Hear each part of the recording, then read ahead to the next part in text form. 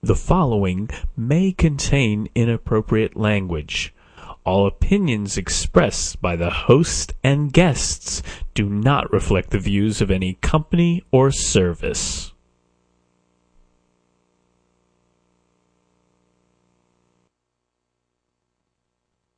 This is Radio Havana, Cuba. This is Radio Pyongyang of the Democratic People's Republic of Korea. This is Moscow.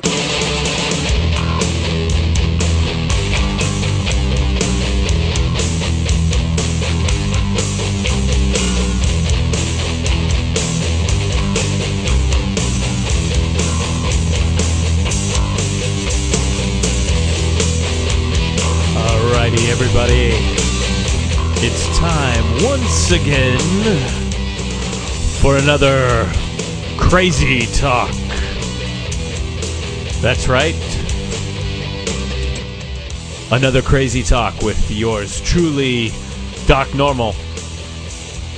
It is November 22nd, 2009. I hope it's November 22nd, 2009. The Doc hasn't had a lot of time to worry about the details. And, but that said, I believe it's episode 11. Again, not a whole lot of time to worry about the details tonight. I'm going to plug into my other feed here so I don't have the slap back. You don't know what that means. What that means is essentially I have my headphones plugged into something that sounds like turn your radio down. But I've learned how to deal with it. So what are we doing tonight? It's Crazy Talk. It's Sunday night. I've got my jacket on. I've got the fedora on. I have my pipe. I think we're going to be talking more about media and journalism. That's what we do. We talk about the media. We talk about journalism. We talk about what we... I don't know. I think the topics that are hot, the front plate of the mind, so to speak. Maybe the appetizer, maybe the main course, but definitely we don't talk about the dessert. And with that, have I mentioned Sunday night's a little wonky? Let me tell you about my week, folks, before we get started, because I know you care, and I know it's important. The Doc's been a little busy, and I don't want sympathy. I don't want to whine. I just want to tell you, the Doc's been making the media. He's been making it and making it and making it this week. We've got the Crazy Talks that we've been doing for November, having a good time, loving the show. This is my experiment. It's me. I'm enjoying it. We have the Meme PDX, and then we have the 30-hour day, which that's taken off like crazy. It's going to be interesting. And then we have Meme PDX. Did I mention Meme PDX? And then there's a little thing called Ignite. Ignite Portland. A big, big event. And it's a cool thing. It's in its 7th iteration. Ignite Portland was on Thursday. And they asked the Doc to go stream that. And we did that. And I just got the videos posted up this morning. Big event. 20-some-odd speakers. Wonderful stuff. And it's put on by the Legion of Tech. It's a worthy, non-profit kind of a thing. It's free. It's awesome at the Baghdad Theater. So went there, went with the cameras, went with the gear. We did that. Friday night, Strange Love Live, Brian Westbrook. And a new CDN, which didn't work. But we're going to fix that. We've got it fixed, actually. So we're doing some stuff in the back end to create like a nice private streaming experience for you. We're doing this on Ustream tonight because I didn't want to change things up. Maybe we'll stick with that. But if you notice, SLL is going to go in a different direction with some really nice chat and some really nice streaming that doesn't have commercials popping up at you all the time. Okay? And then we did some stuff for kind of someone we're working with to create some media for them as well on the web. Great group of people, sporting kind of thing. And here we are, Crazy Talk. And I've just wasted 4 minutes 50. So in between that time, blogs are posted, events happen, we make the media happen. this Saturday. I would have loved to have gone to observe, but I couldn't because I was busy making the media. But I watched the tweet stream as I was working and editing, and some interesting things. There's been several blog posts that I have on my screen. I haven't gotten to any of them yet. I really want to read all of them. Maybe we can kind of look at those. But it was an interesting event based on the tweet stream.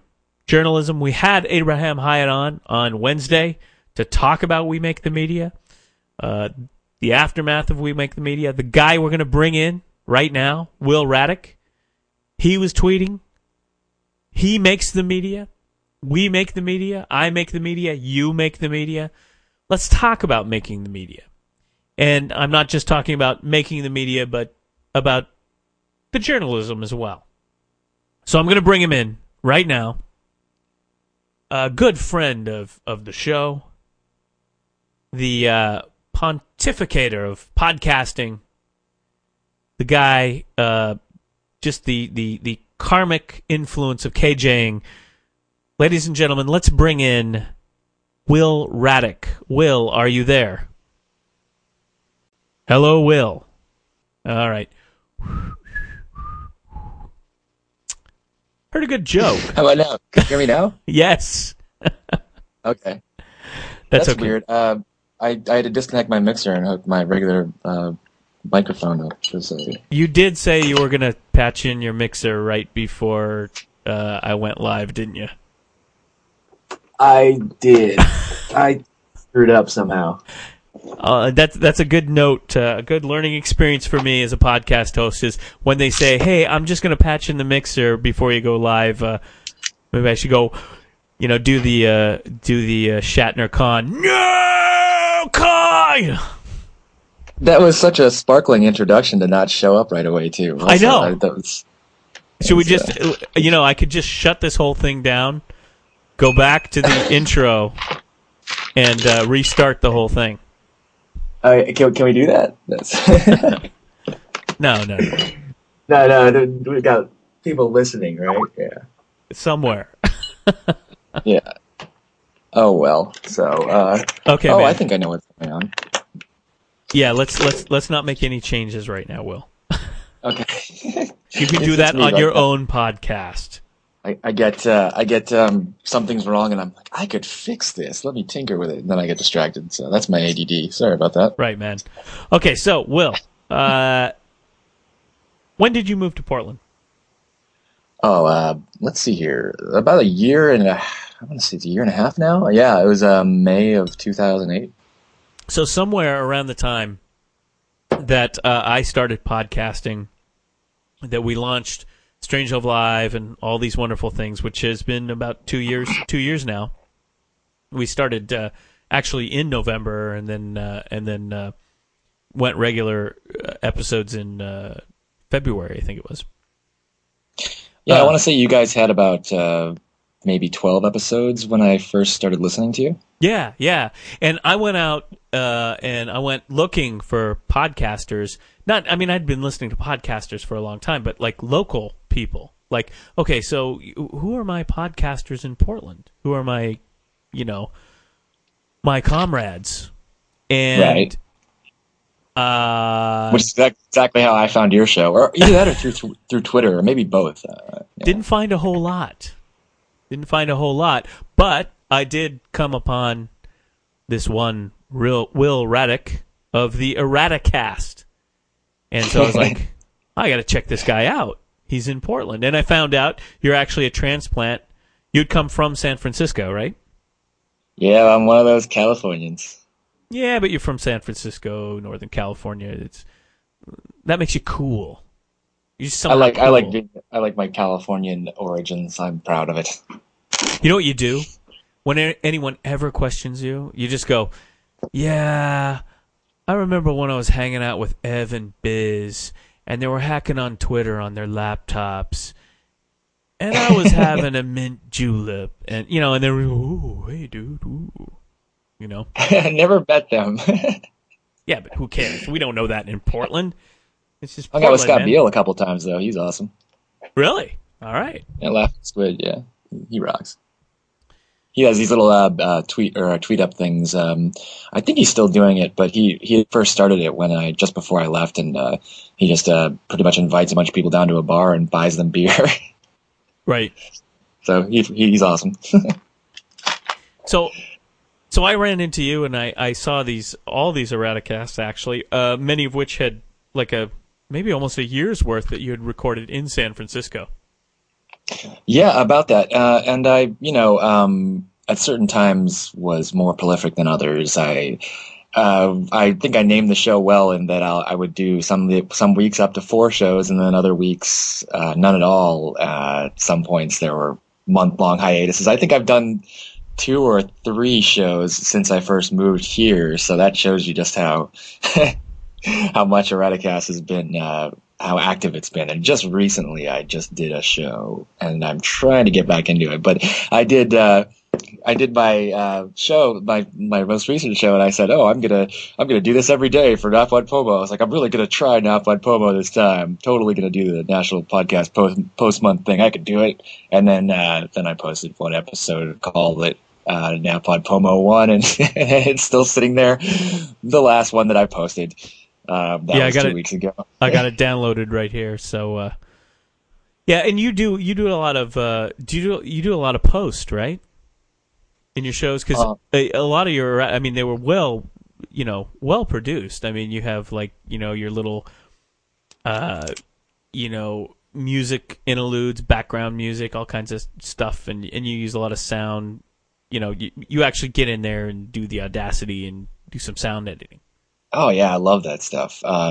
Who was your guest you had on the other day who was talking about how he, what was his name again? That was Luke Leffler of Broken Hours, and he's exactly the guy I'm thinking of as well. Between you and Luke, I love both you guys. I mean, I love sound designers, and you are a sound designer. Yeah, I'm sorry, Luke. I'm terrible with names, but yeah, when he was talking about as a kid playing around with tape recorders and stuff like that, man, I used to love that stuff. I used to do that. My sister and my friends and I used to just make little radio shows with one of those tape recorders. We're just lugging the thing around, and they're huge for a kid, but adding our own little commercials and everything. We couldn't edit because we were just basically our editing was limited to stop, play, and pause, and fast forward and rewind. So we did a little bit editing here and there, like where we could go back and record over, but mostly it was just like, hey, let's make up this commercial on the fly. Hey, cool, this is funny. And you did a bunch of theater sound design and stuff in San Francisco, right? If I recall. Yeah, I had some experience with that. I used to go to the theater down there called the Dark Room, and I started going there for Bad Movie Night because they had, which is also part of the inspiration for the thing I'm doing now, but the Seventh Planet Picture Show. But I also got into their live theater there because I made friends with some of the people there, and the owner needed someone who knew about sound, and he hired me to do. The first thing I worked on there was a live theater production, an adaptation of the Ten Commandments. Nice. So they took it was basically, I think it's like a 2.5 hour long epic film, maybe longer, and really, really dry Charlton Heston film, made it into a 45-minute comedy. Did anyone wear a red diaper like Sean Connery did in that one particular film? And I can't remember what it is. Actually, Zardoz, you're talking about. Zardoz, yes. Yes, there was one point when the main character, I think the actor's name was Damien Chikota, played Moses. He actually did wear something like. Very disturbing. Just before he got into a kung fu fight with some Bedouin raiders or something. Nice. Yeah. Anybody who needs to know, just go into the Google image search and type in Zardoz and. He's fantastic, actually. He's really funny. Damien is. He came up here with a theater troupe and did a production here that had been really successful in San Francisco. So somebody here might have seen it at the Sunday Lounge, I think last year or the year before that. They did a production called Curse of the Goddamn Ship.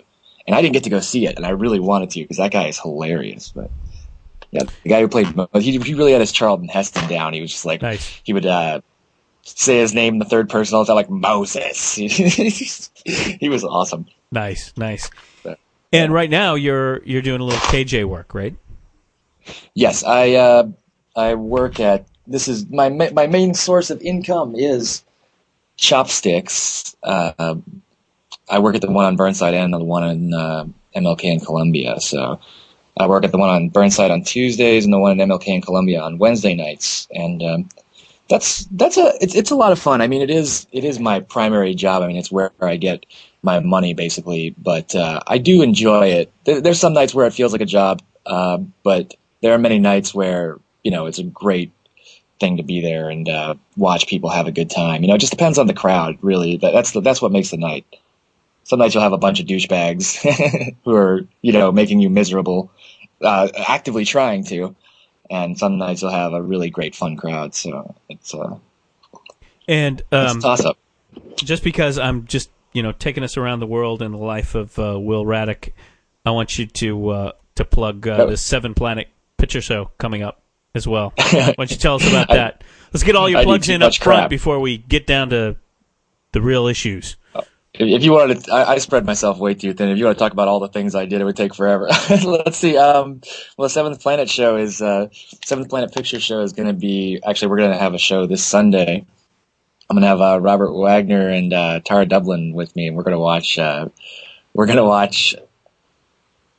The El Santo versus the Monsters, which is there was a very popular Mexican luchador in Mexico in the 50s, and they let him start making movies, and they ended up making like 30 of them or so. And I think toward the middle of the 60s, they were starting to run out of plots, so he starts fighting monsters and all this other weird stuff. Like it's very goofy. I love it. But anyway, that's the Seventh Planet Picture Show. Is basically we watch these psychotronic films, these campy, goofy films, and make fun of them. And, kind of like Mystery Science Theater, but it's also, I like to approach it a little bit differently because I don't really necessarily, now in some cases the film is cut and dry bad film, but I don't necessarily try to approach it as a bad film all the time because I do actually love these movies. I mean, a lot of them are horrible movies and would never be considered by the standard of mainstream or whatever. Not mainstream, but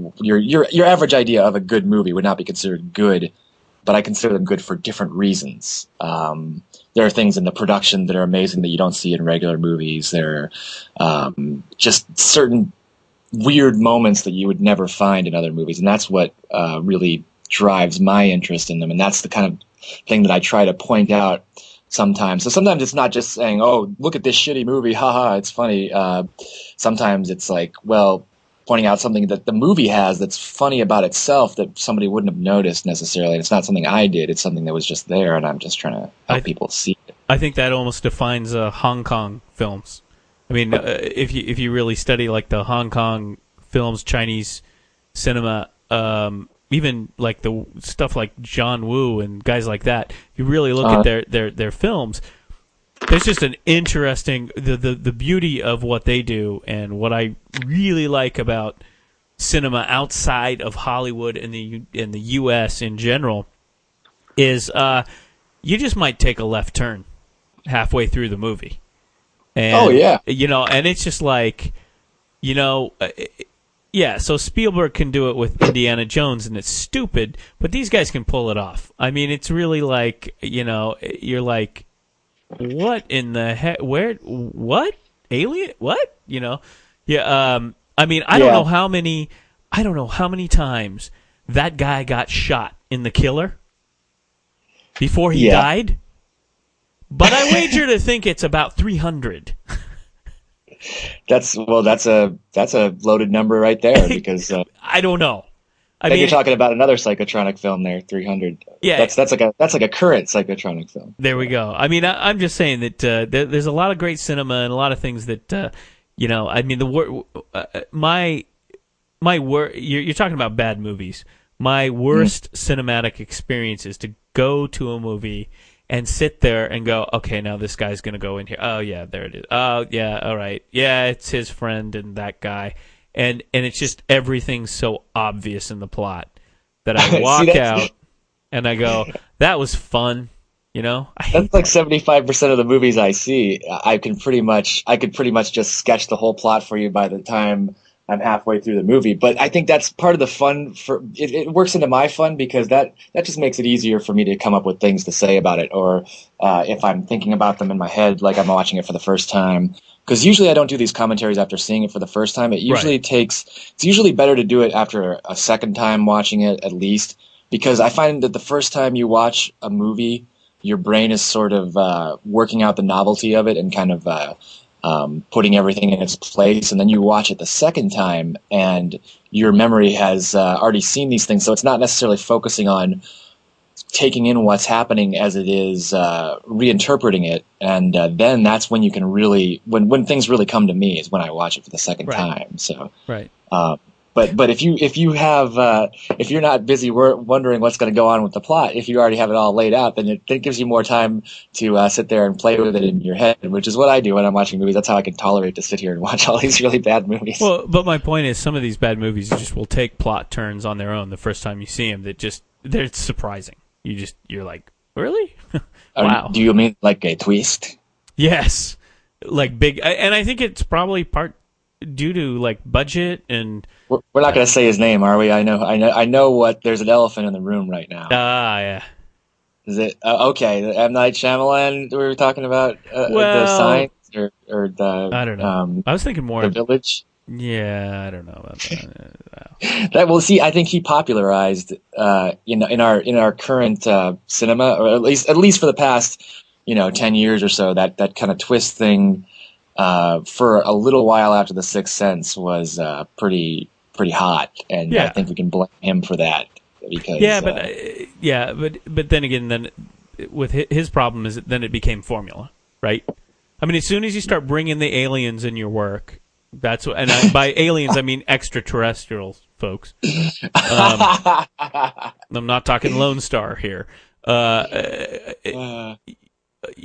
soon as you do that in your work, it's pretty much go buy the hotels and retire. You see, now buy you the say vacation Lone Star, home. and I think about Spaceballs. Oh yeah, no, Lone Star was a great film. I don't know if I've seen that one. Can't remember his name. I think it was. I can't remember right now. But only one man would dare to give me the raspberry. Yeah. Lone Star. Yeah. But I don't know. We could talk all night about movies, I think, and and that's really, I think, I kind of don't want to do that. I'm not prepared. We don't have the IMDb fired up. I think we did that. If you want to check out a good discussion on that, go check out Strange Love Live After Hours with Will Raddick and Bobby Fatboy Roberts. We get into a lot of interesting cinematic sort of discussion there. We did trail off a little bit here, didn't we? Just to finish up the Seventh Planet thing. Yeah, so this Sunday at 8:00 at the Mount Tabor Theater, which is thank you.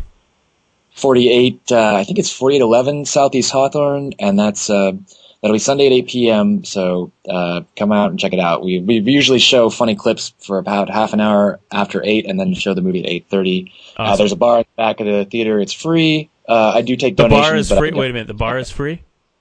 Yeah, the bar's free. That'd be awesome. You got people lining up around the theater, down the block. Yeah, that would be a hell of a thing. I would totally go for that. I'd wait in line to get into my own event for that. Yeah, I mean, Ignite is free, and they pack that house at the Baghdad, and I tell you, the bar ain't free. But boy, if it was, they'd have to sell tickets. They'd have to be like they'd have to have guards with guns at the door to keep people out of there. Then. That's right. So let's talk Unless, of course, they schedule on the same night as Back Fence. Yeah, well, that's what happened. Yeah, that was out of the organizer's control, actually. It was not the fault of Back Fence or Legion of Tech. I'm just poking fun. Yeah, poking a little fun. More the fault of some venues, but those venues are good to them. So let's talk about the news, shall we? Let's talk about media. Now, let's do it. You were interning for Blogtown. Is that correct? For the Mercury, yeah. So Blogtown is the Mercury for blog. The entire summer, yeah. And tell me about your experiences there, just your takeaways from interning at Blogtown, what it's like to, and I would say, should we say that Blogtown's probably arguably one of the, Mercury is a newspaper, is an independent Portland newspaper, and Blogtown is their blog, and I would say that that's probably if not the most successful, one of the most successful newspaper blog outlets in Portland. I mean, absolutely. It's not Oregon Live. Well, I don't even know what that's all about. Thankfully. Yeah. People actually go to Blogtown and read it and comment intelligently or not. I don't really understand what's going on when I go to Oregon Live. There's just so much crap going on that page. I just open it up and I'm like, whoa! I can't. Later, I just close it up and run away in terror. Yeah, we've covered this in the past on many occasions, and it's the same thing with your news outlet. And they redesign the page, and it's like, there's 20 million links, and you're like, come on, has a usability person gotten in here to fix this or what, It's like Yahoo in 1997. Yeah, exactly. So tell us a little bit about Blogtown, your experiences there, your experiences working in journalism. Well, what I did was this whole thing it kind of started as a lark. I mean, I was a big fan of Blogtown and the Mercury, so I would hang out in the Blogtown comments, just post all the time, and talk to them on Twitter a little bit. And then every once in a while they'd ask for interns, and I saw that they were asking for interns before the summer, and I said, hey, what the hell, it'll be funny. I'll email in an application, and hey, if it did happen, that'd be cool, but mostly it's just, a joke. And so I sent in an email to Marjorie Skinner, who's the managing editor there, and basically what I sent her was an email that said, I'm not going to give you a resume because the most impressive thing on it would be that I graduated high school. Because my work history is just less than impressive. Most of the things I've done have been off the radar and not on paper. So I pretty much sent her a resume that said that, and then I said, I can pretty much do anything. All I need to do is give me a second to learn it, and I can do it. And I'm pretty good at writing and stuff like that. So writing, I'm pretty good at writing and stuff like that. So yeah, and then I sent a link, and I said, here, check this out. There's also this, and I sent her a link to the video I made, the hamburger for breakfast video. I don't know if you saw that, but I've seen the cheese sandwich video. There was I made it what I called it a nano musical, and it's on YouTube actually under my account W Raddick, and that's WRADIK. I made a video where I had just woken up and it was like 3 p.m. and I was holding up some frozen package of hamburger and singing about how I was going to eat it, and I had just run my webcam, on my MacBook Pro, and just like, hey, what I'm gonna eat for breakfast? I'm gonna have a hamburger for breakfast. Ooh. And Will, this is how you got a job as a journalist. Well, on a leading blog in a major market. Internship, but yeah, I sent that in, and this gives me hope. I don't know. Well, there's more to it than that, of course.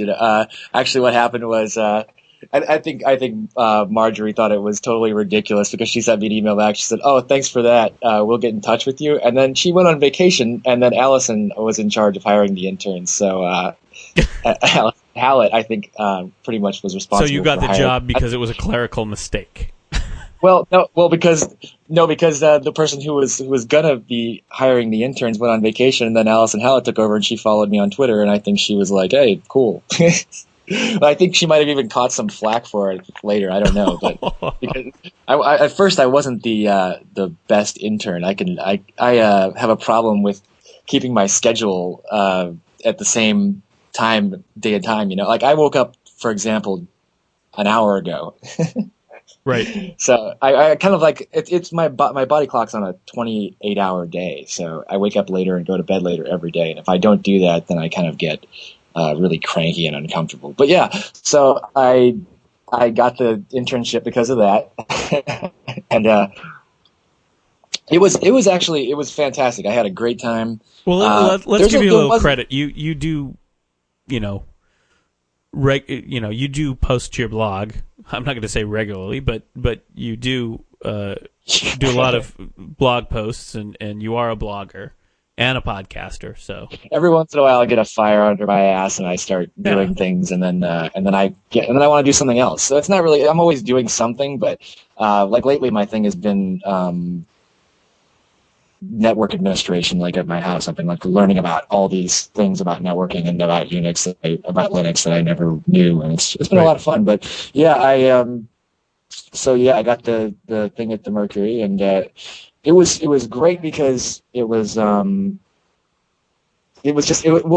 one thing, I'm a huge fan of William Stephen Humphrey. Like he is hilarious, and he's one of the first people I noticed when I moved here, when I started reading the Mercury, and I didn't know who he was at all, and I had seen a video that he posted to Blogtown, and it was like I think the first one I noticed was these girls being upset because their favorite on American Idol lost, and they just freak out and go into total histrionics and just have a complete fit, like these 4 middle school girls just trying to outdo each other about how mad they are that what's his name? I don't know, the guy.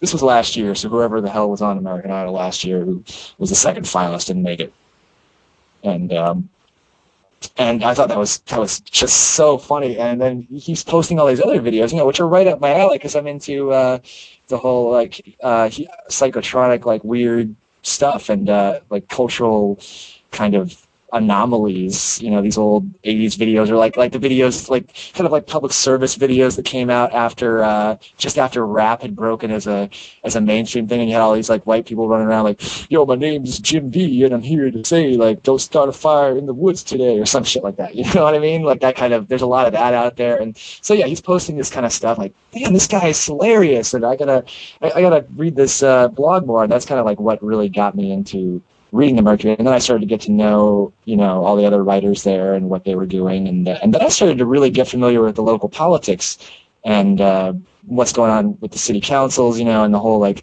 the mayoral scandal. And then I started getting to know, like, who Randy Leonard is and all that other stuff. And because, I was new, so I didn't know any of that. And I think that in itself, the city council in itself is a hell of a show, man. Like, just following the news on that is entertaining as hell. And, Matt Davis does a great job of making it even more entertaining. But and Sarah Merkus is a reporter there too, and she's like works under him because he's the editor and she's a reporter there. But she's awesome too as far as her reporting on. She says some hilarious things about what's going on in town too. So and there was a little dust up at We Make the Media on Saturday, which was this journalism. And actually, I'm going to bring Abraham Hyatt in now. He's actually just perfect timing. Abraham, are you there? I am. Okay. Jeez, I can't seem to conference you two in, and Will's a little bit fuzzy. So, what I wanted to talk about is We Make the Media, and I guess I'm just going to kind of pop back and forth between you guys. So what's the rundown? What happened at We Make the Media?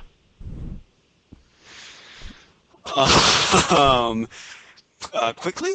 Yeah. Give it to us in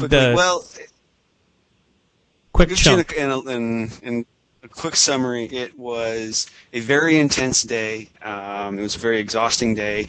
I think a good number of people really walked away feeling like that they had been able to really explore some interesting ideas and the viability of those ideas. I think other people walked away very frustrated by sort of the limited nature of what was going on that day, and sort of the huge technological gap that existed between a lot of people in that room. So good and bad. So what's the outcome? So some people enjoyed it, and others did not. I mean, as far as for looking at the tweet stream, it seemed like a disaster. And that was from this core contingent of people who are actually using Twitter, who were, I think a lot of people felt extremely, I don't want to say ostracized, but I just want to say that they felt completely left out of the rest of what was happening. The group of people using Twitter were back in the corner of the room, which was just logistically part of it. That's where some of the power cords were. And the audience as a whole, there was a good number of people who were very tech savvy who, but the MC and some of the main organizers really seemed to have an archaic idea of the role technology should be playing when we look at whatever thing we're trying to build in this conference environment. But that's a little tough when it's called something We Make the Media. First, I got to ask you, Yeah. I've been having a problem with this, and I think I tweeted this out earlier. We Make the Media. I sent a tweet about this. I don't think journalists make the media. I'm sorry. Stuff happens and journalists report on what happens. Making the media, I mean, that's Hollywood, and that's television, and that's other things. Do I have that wrong? Well, I think that the name was, I think you're right. I think the name was more specific in terms of we make the tools that we're going to use for journalism in the future. That was the idea of the name, not necessarily media as in a broader definition like you're using. So it's more the tools. Hello? Hello, Will. We got you back. Thank God. Can you hear me? I can. And we've got Awesome. Abraham as well. Hello. I might sound a little better. I actually managed to run the stuff through my mixer. I'm not too loud, am I? Will's making the media right now as we speak on the podcast by plugging things in and out and experimenting. But that's what we do here. We experiment. That's how we plugging things in and out. make the media. No time for the old in-out, love. Just came to read the meter. So, Will, you were watching the tweet stream for We Make the Media, right? Yes. Oh, hi, Abraham. Hi, how are you? And any feeling? You seem to have a couple strong feelings or some ideas about that, dude. Do you have a question about what happened there? I mean, obviously, both of us didn't attend, but it's definitely curious. And we were just, Abraham, before you joined us, we were talking about, Will did some interning at Blogtown over at the Mercury. I know there was some crazy stuff that was going on with Matt Davis and the Mercury in that thing. What was going on with that? There were a couple people who were really, and I think rightfully so. I mean, I'm not going to try and overly defend the conference in one direction or, skewer it in another direction. I mean, I think that they were, like I said, that was part of a larger group of people, and the people who were using Twitter were not just pissed off. I think were I don't know, insulted is the right word, and I think that Matt was definitely one of those people. I loved his tweets. I thought they were really appropriate. I thought they were hilarious. Yeah, he was providing a lot of good content there. Yeah, he was. And the tragedy is that the people who were sort of, on Twitter in that area of the room there was not a way for there to be some kind of a bridge between kind of the rest of the people in the room, because the rest of the room was completely oblivious to what was going on. There was absolutely no clue that the back channel was occurring.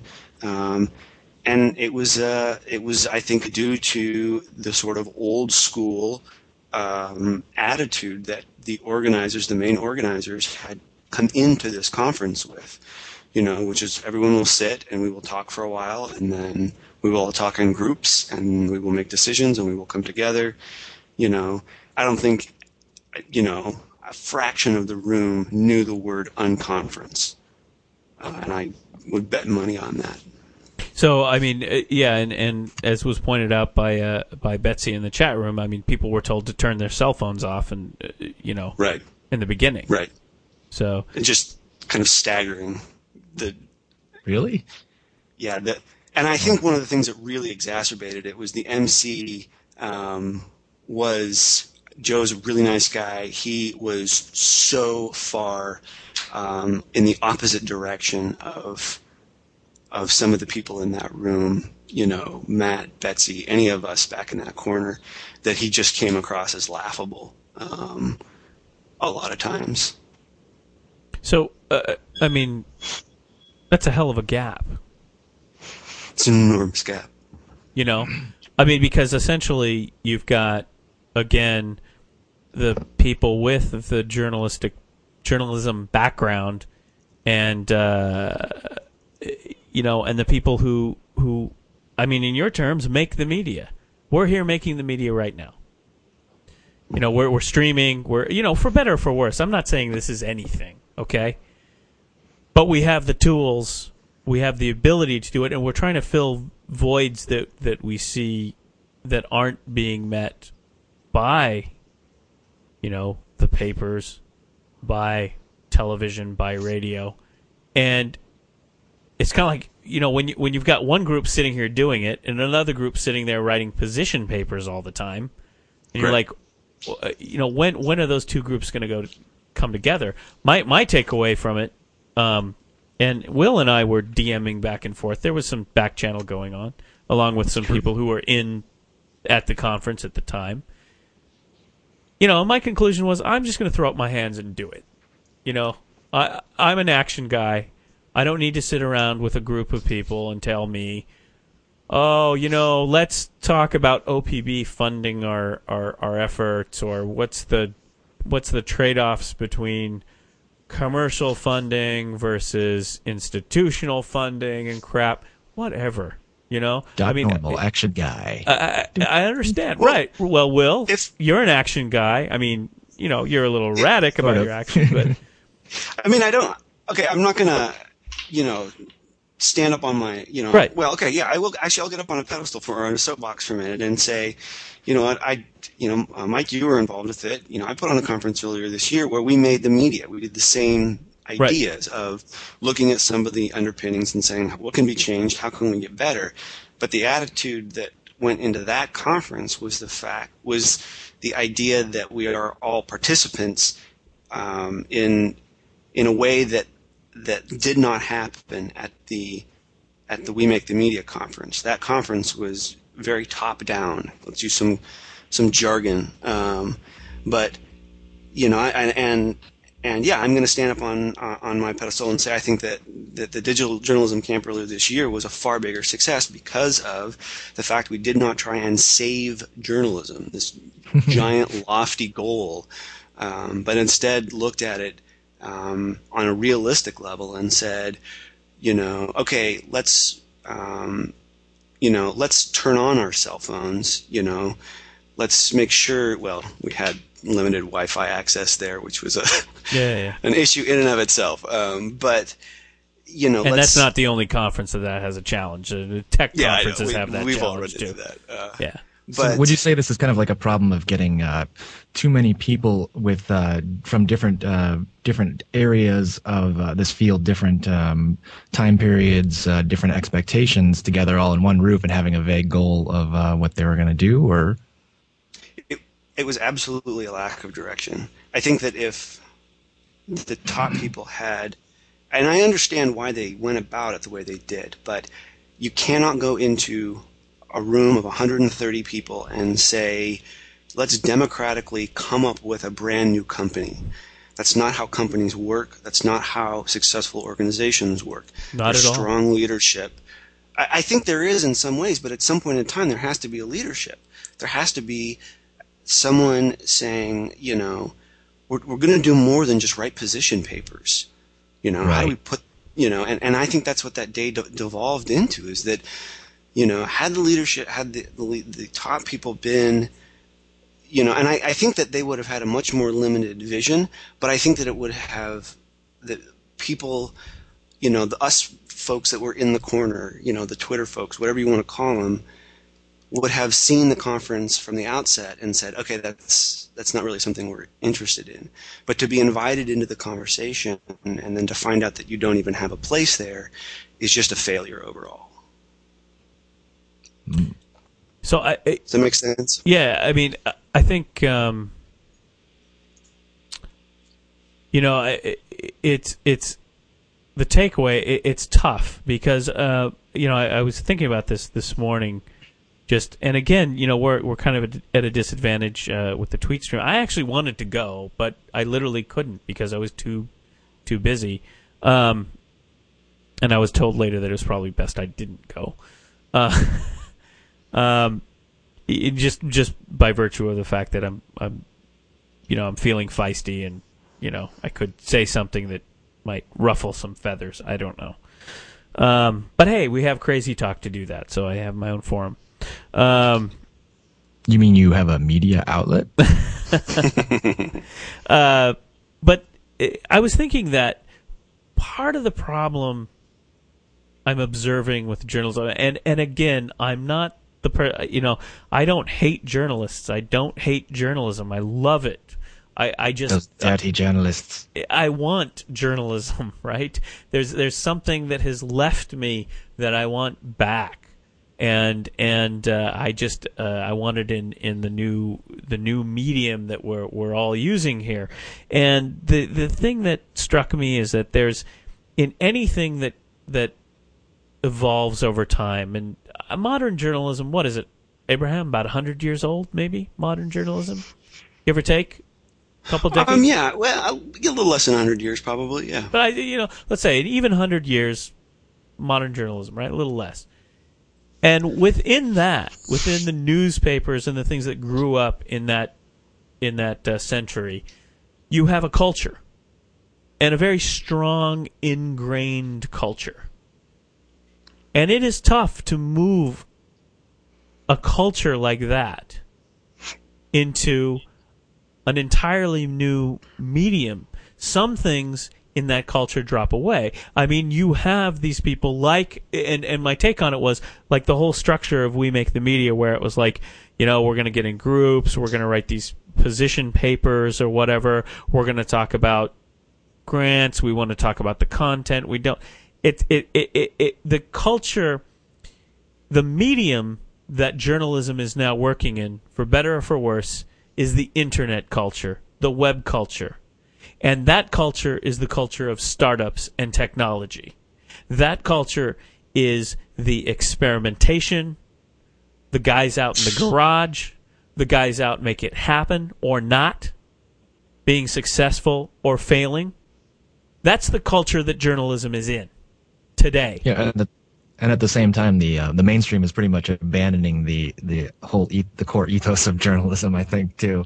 Well, yes.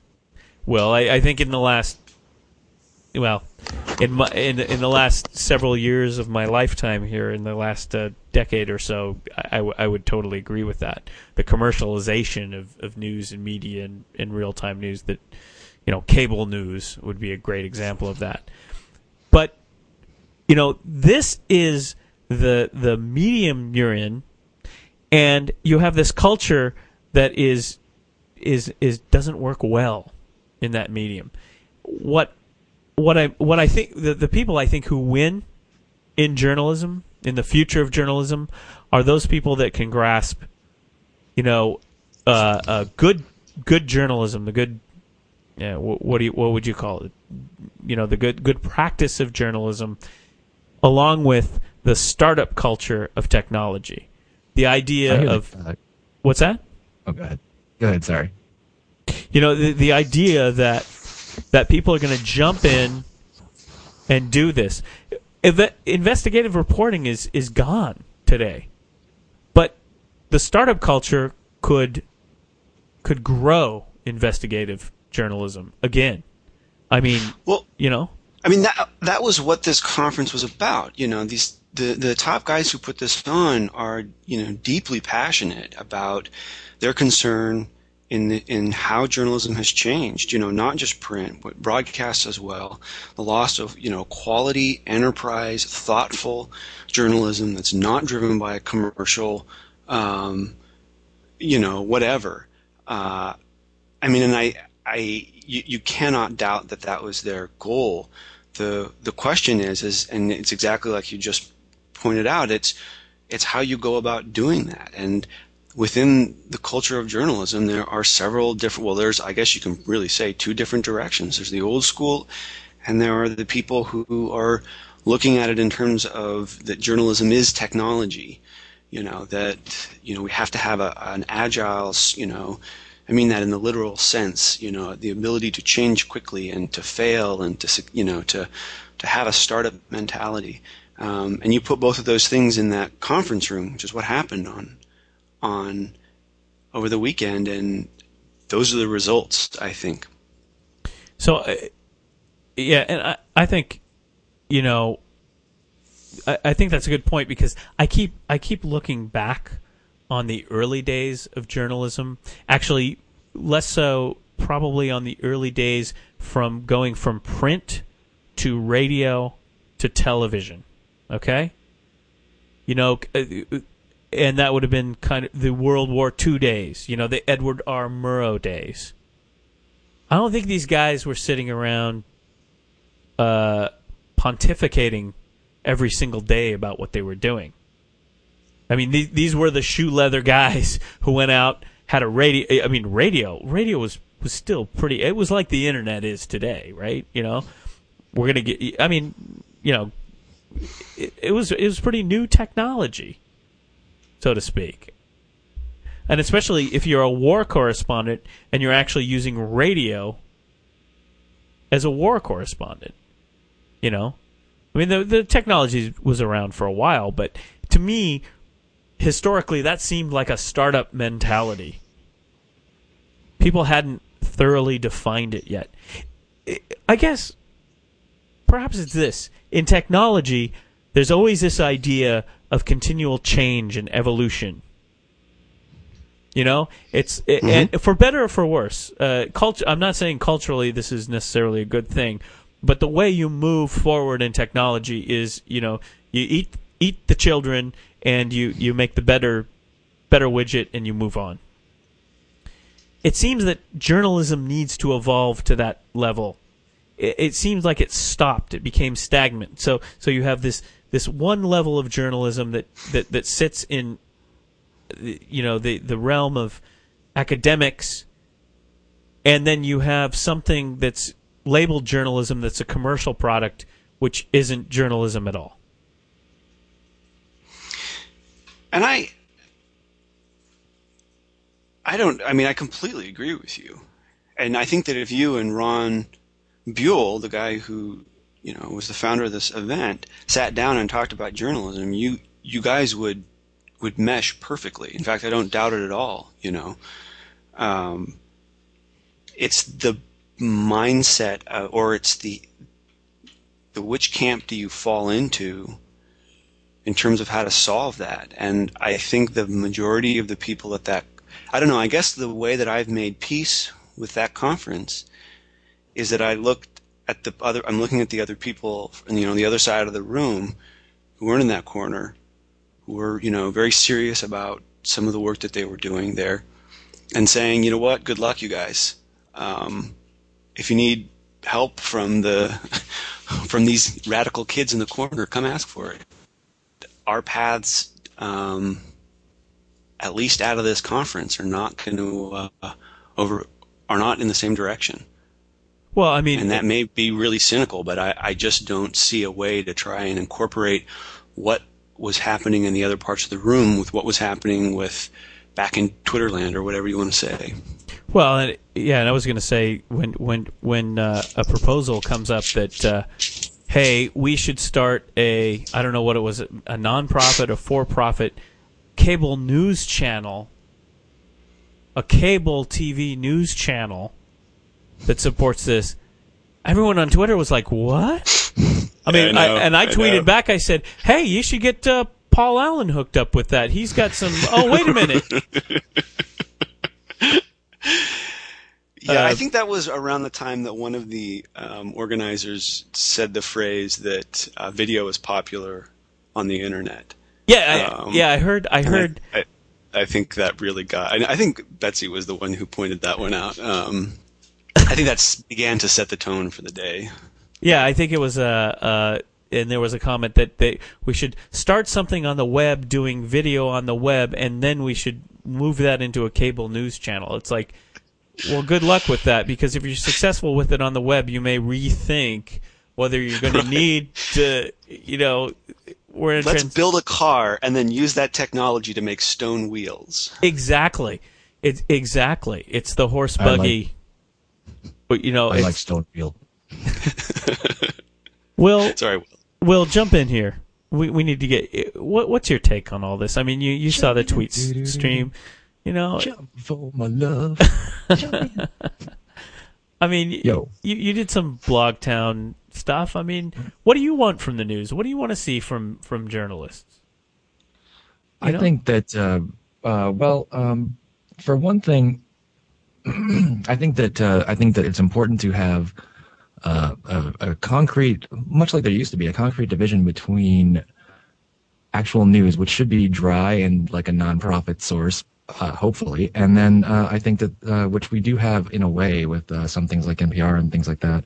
But I think that it's also important to have like a division between that and the opinion and the entertainment news, which is what we have now is entertainment posing as news. You have like Fox and all that stuff, and right. So and then you have a bunch of idiots who don't know the difference, and that causes huge problems, and that's caused a huge political split. I mean, it's there's always been a huge political split, but now it's polarizing even more, I think, the people in this country. So we have this, no matter who's running the country, you have this huge dissatisfied set who's going to cause problems because they're being rallied on by an outlet pretending to be journalists. Well, so I mean, you were telling me in DM, your challenge is as well, that people, you said that there's all these cool things that are going on the web that you're connected with, but people don't know about. Well, yeah, that's definitely another problem. I mean, I think that's really something that the time is going to solve, and I think it's happening more and more that people are turning to the web for their entertainment, and the mainstream media in doing certain things is helping that by trying to survive the way they are by putting up, for example, like all the shows you can go to now, the Hulu, and right. You can go and watch all the original Star Trek episodes online, things like that. That's helping these people get more into the area of getting their media from the web, and then they will eventually get around to looking at hopefully more freelance sources. That's what one can hope, but I think it is a question of accessibility. And that's the tough challenge. That's the challenge. So you've got the people who are making the media on the web that have a tough road ahead, to get the word out, to get people, because it's still new to a lot of people. I think your two main things are you have an ignorance, and you have a lack of respect for the medium. For example, people have this idea that if just because anybody can do it and anybody can listen to it for free gives it less legitimacy, because you do have tons of people out there just throwing crap up, on YouTube, for example, and things like that. But there is good stuff out there, and that's what people need to realize. And if they do a little legwork to go out there and find it, and actually take an active part in choosing their media instead of just expecting it to be hand-fed to them as they have with the TV for years, then I think that it would be more enriching for everybody. Well, Go ahead. I just want to throw out and say, I think that if we lived in San Diego right now, we would be having a very different conversation. The Voice of San Diego gets brought up all the time as this, kind of this wonderful site, that we should all aspire to. But it's because they're a damn good site. that focuses on investigative journalism, enterprise journalism. You know, they have a huge staff, They have a decent staff. They also work with 40 to 50, pool of about 40 to 50 different freelancers, doing hard news on, they beat the daily newspaper down there all the time on stories. And I completely agree with you when you're saying, Will, that, people learning to shift the way that they consume news. But if you give them something to go to, you give them something like the Voice of San Diego, that's going to, I think, help facilitate that shift. Absolutely. I think there should be, I think that it will help if there are sources that can direct people to these, to directories of independent content, but then you have to get people to those directories too. So. Right. Well, I think that's what we don't have right now. I mean, I think we don't have a good, we have some very good anchor blogs, but what we don't have is a good point to I want to say aggregate, but less of the kind of Google aggregator, I'm going to rip off your content type thing, to more of a, this is the launching point for the content, for multimedia content, for journalism. And I think that's, again, we're so far removed from what was discussed at that conference, but I think that's a bigger question, and that's what's not being thought about and what's not being discussed. And, in the back channel, I started working on some things to actually move that forward, to actually think about how can we move forward with launching that content. It seems like, when you go back to journalism and you say, my concept is a part-time journalist. And I know if I would have walked in and said that in this group, I may have gotten booed out of the room, I guess, because these are full-time journalists, right? These are people who make a living. There was a lot of freelancers there. There was a lot of freelancers there. Good. Because your freelancers are still full-time in a sense, right? I mean, they're working full-time, but they're just freelance. Yeah, one of the panelists was Michelle Rafter, who's probably who's has got the best freelancing blog out there. In my very biased opinion. Right, and she mentioned, I mentioned something about corporate media and the fact that corporations with deep pockets can just come in and say, well, this is how we're going to message on the web, and we're going to hire journalists to do it.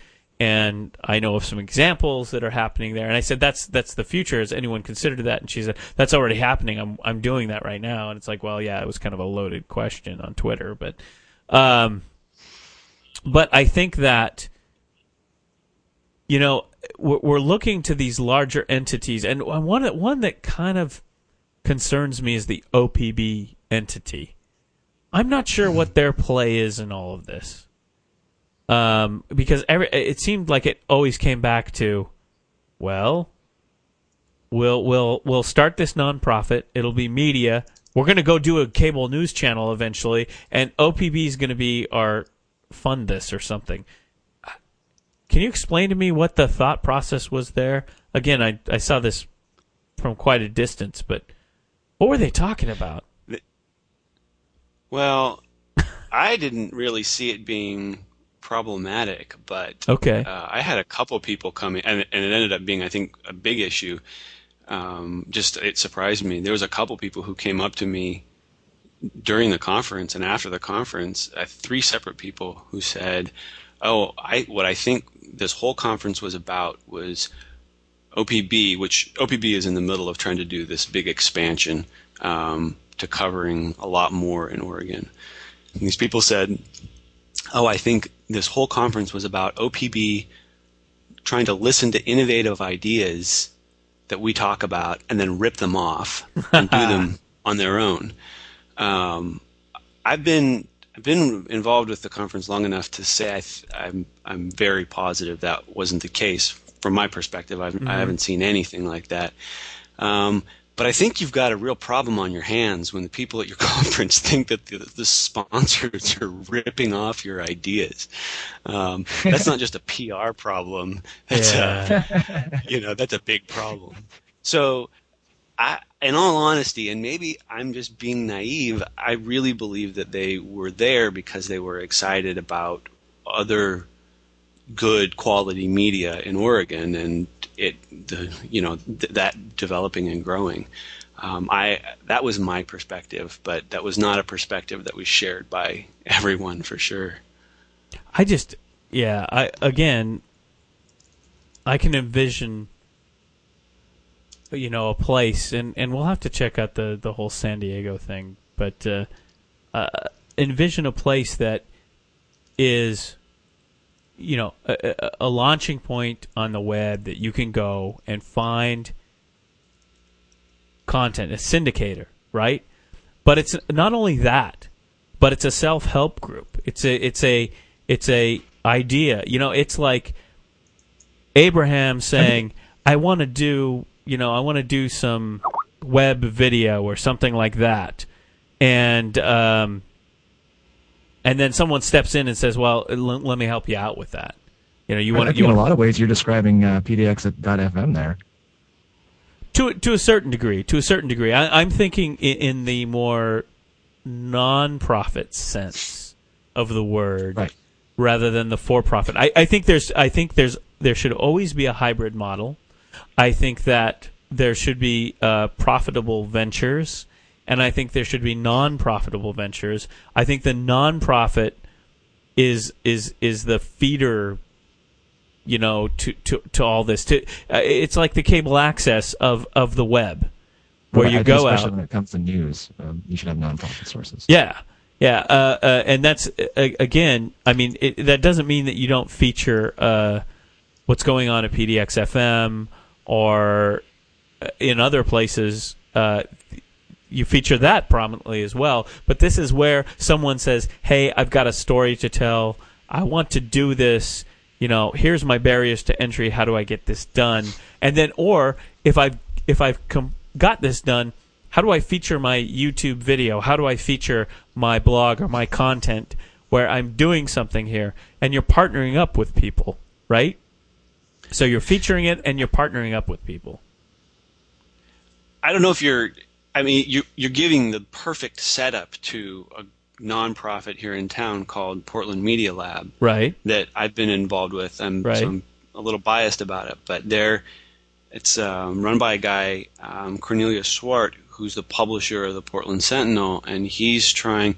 The Portland Media Lab just incorporated on a state level, so they're on their way to becoming a 501c3, and the end goal of that is to be something very similar to what you're describing, which is a training, working in conjunction with existing newsrooms, but bringing in not just bloggers, but quote-unquote traditional journalists and providing training for them. Say, okay, you want to learn how to do video? Well, here's how to do video.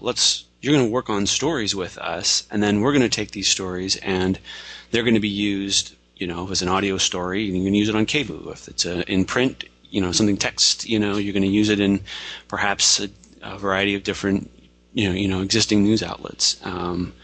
So the end goal would be very, very similar to what you were saying, with a very news specific. So it wouldn't be just general anybody who wants to learn how to use video. It would be but it wouldn't just be, we're training citizen journalists, or we're only training people in existing newsrooms. It's bringing both of that together.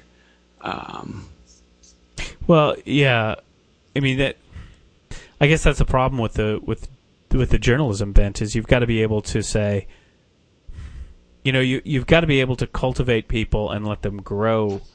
When you kind of put the parameters around citizen journalism or something like that. I mean, some people don't even know that they're doing citizen journalism, or that they want to go in that direction. They just have a story to tell, or they have something that they want to do in their neighborhood or somewhere, and you've got to kind of open it up. Again, experiment with it. It's a little open-ended, and it's a little scary. it also includes making sure you're highlighting what's going on viably, viable enterprises commercially as well. Kind of that mixture of here's what's going on in media on the web in Portland, whether it's journalism or it's commercial or something else. But this is what's happening in your city. I think the big problem I have is when things like this are started up, the focus becomes very narrowed, which can be good, but I think in what we're discussing in this media, we have to take the broadest scopes and let people. The reason I say this is because I keep running across people who are like, you know what, I'm going to go out and do this. I'm starting to film a documentary, and I got equipment over here, and I'm going to make this happen. And I'm thinking to myself, well, that's exactly the kind of person you want to pull into this, And they may not know, or they may not, Portland Media Lab may not be the right fit. You just want to make it easy for them to come into this aggregation of what's going on, on the web, in your city, in the media, in your city, and that's the tough part. Yeah. And I think that one of the things that was really missing from that conversation yesterday was the idea of partnerships.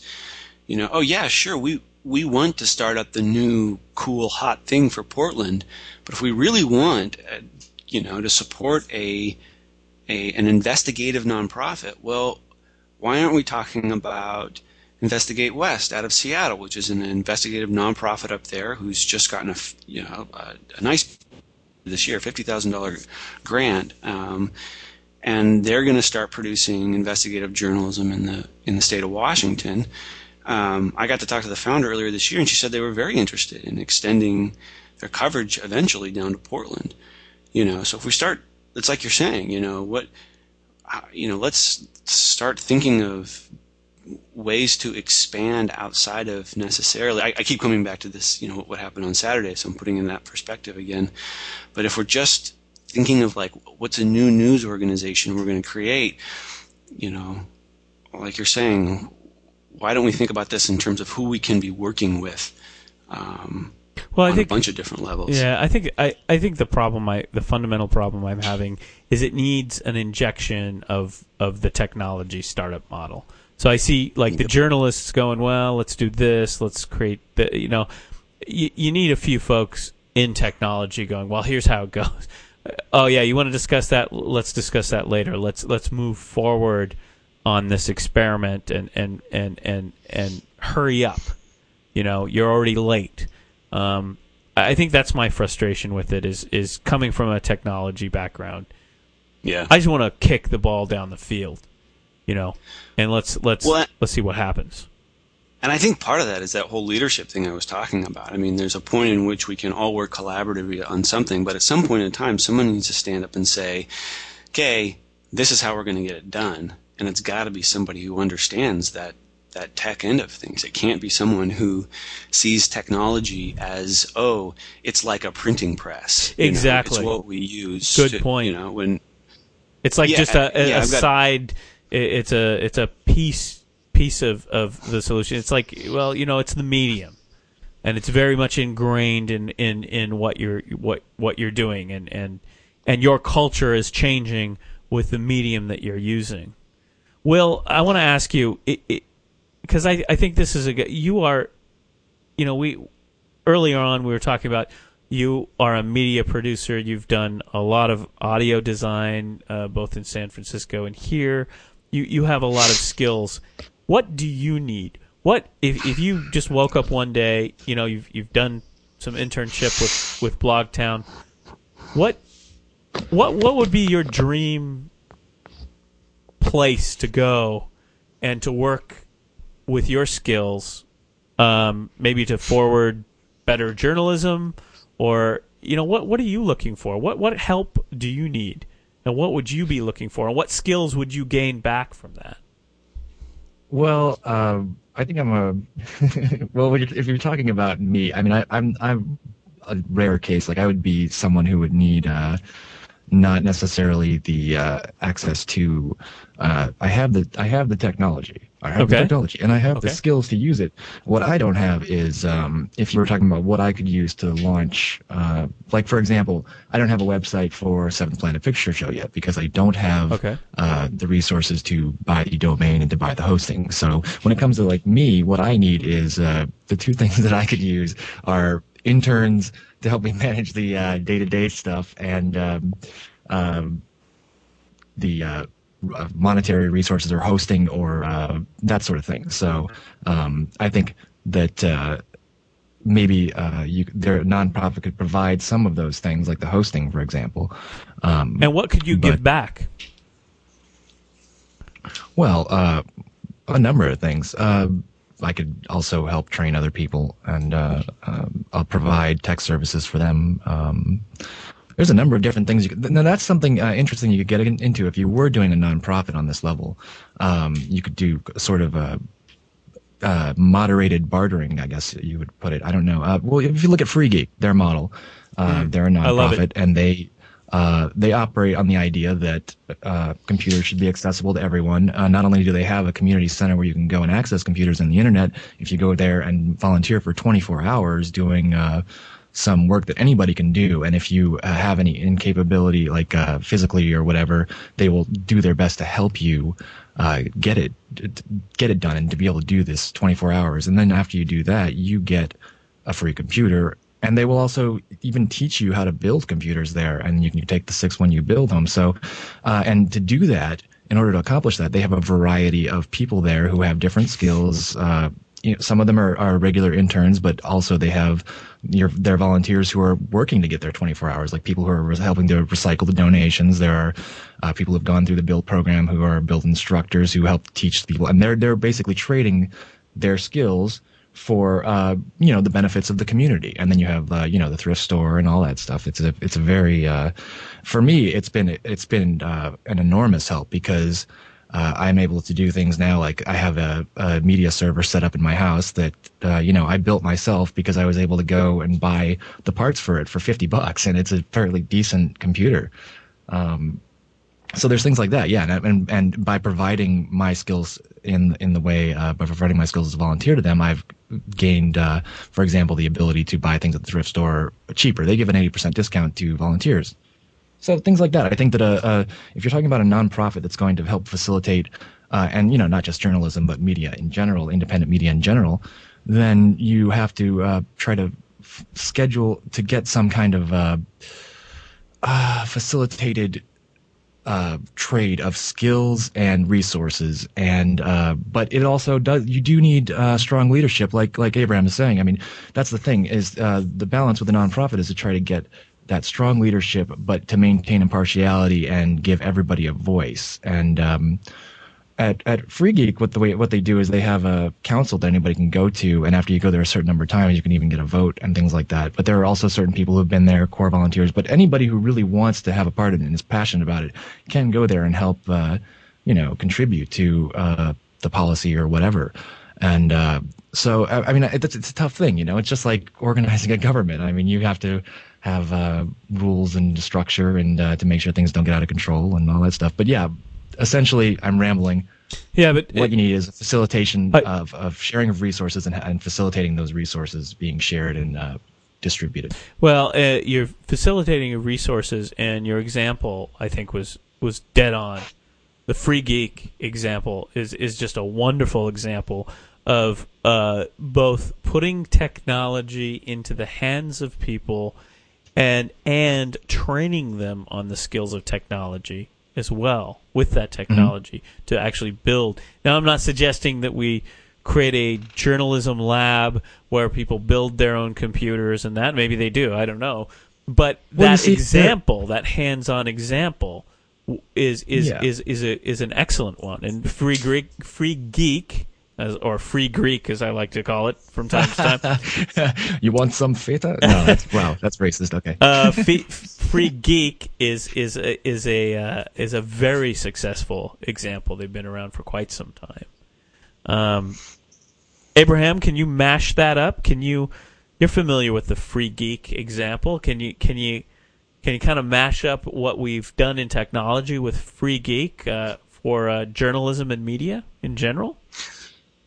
Well, I can go a couple different places. I'll start off by saying that I think one of the most terrifying things for most journalists, even young journalists today, is the ability to give up the feeling that they are the voice of authority when it comes to news, and that the way that they see that the news should be disseminated is the right way and the best way. I have a hard time with that. I mean, I think that I'm somebody who gets it, and I have a really hard time on a very visceral gut level of being able to give up that level of control. And so when you open up the management model like that, it's just it must be done, absolutely, and it's terrifying. Stephen Smith was the opening speaker, the keynote speaker for the conference, and he got a lot of shit online for some of what he was talking about, and I actually really like him, and I agreed with a lot of what he said, more than most people did, it seemed like.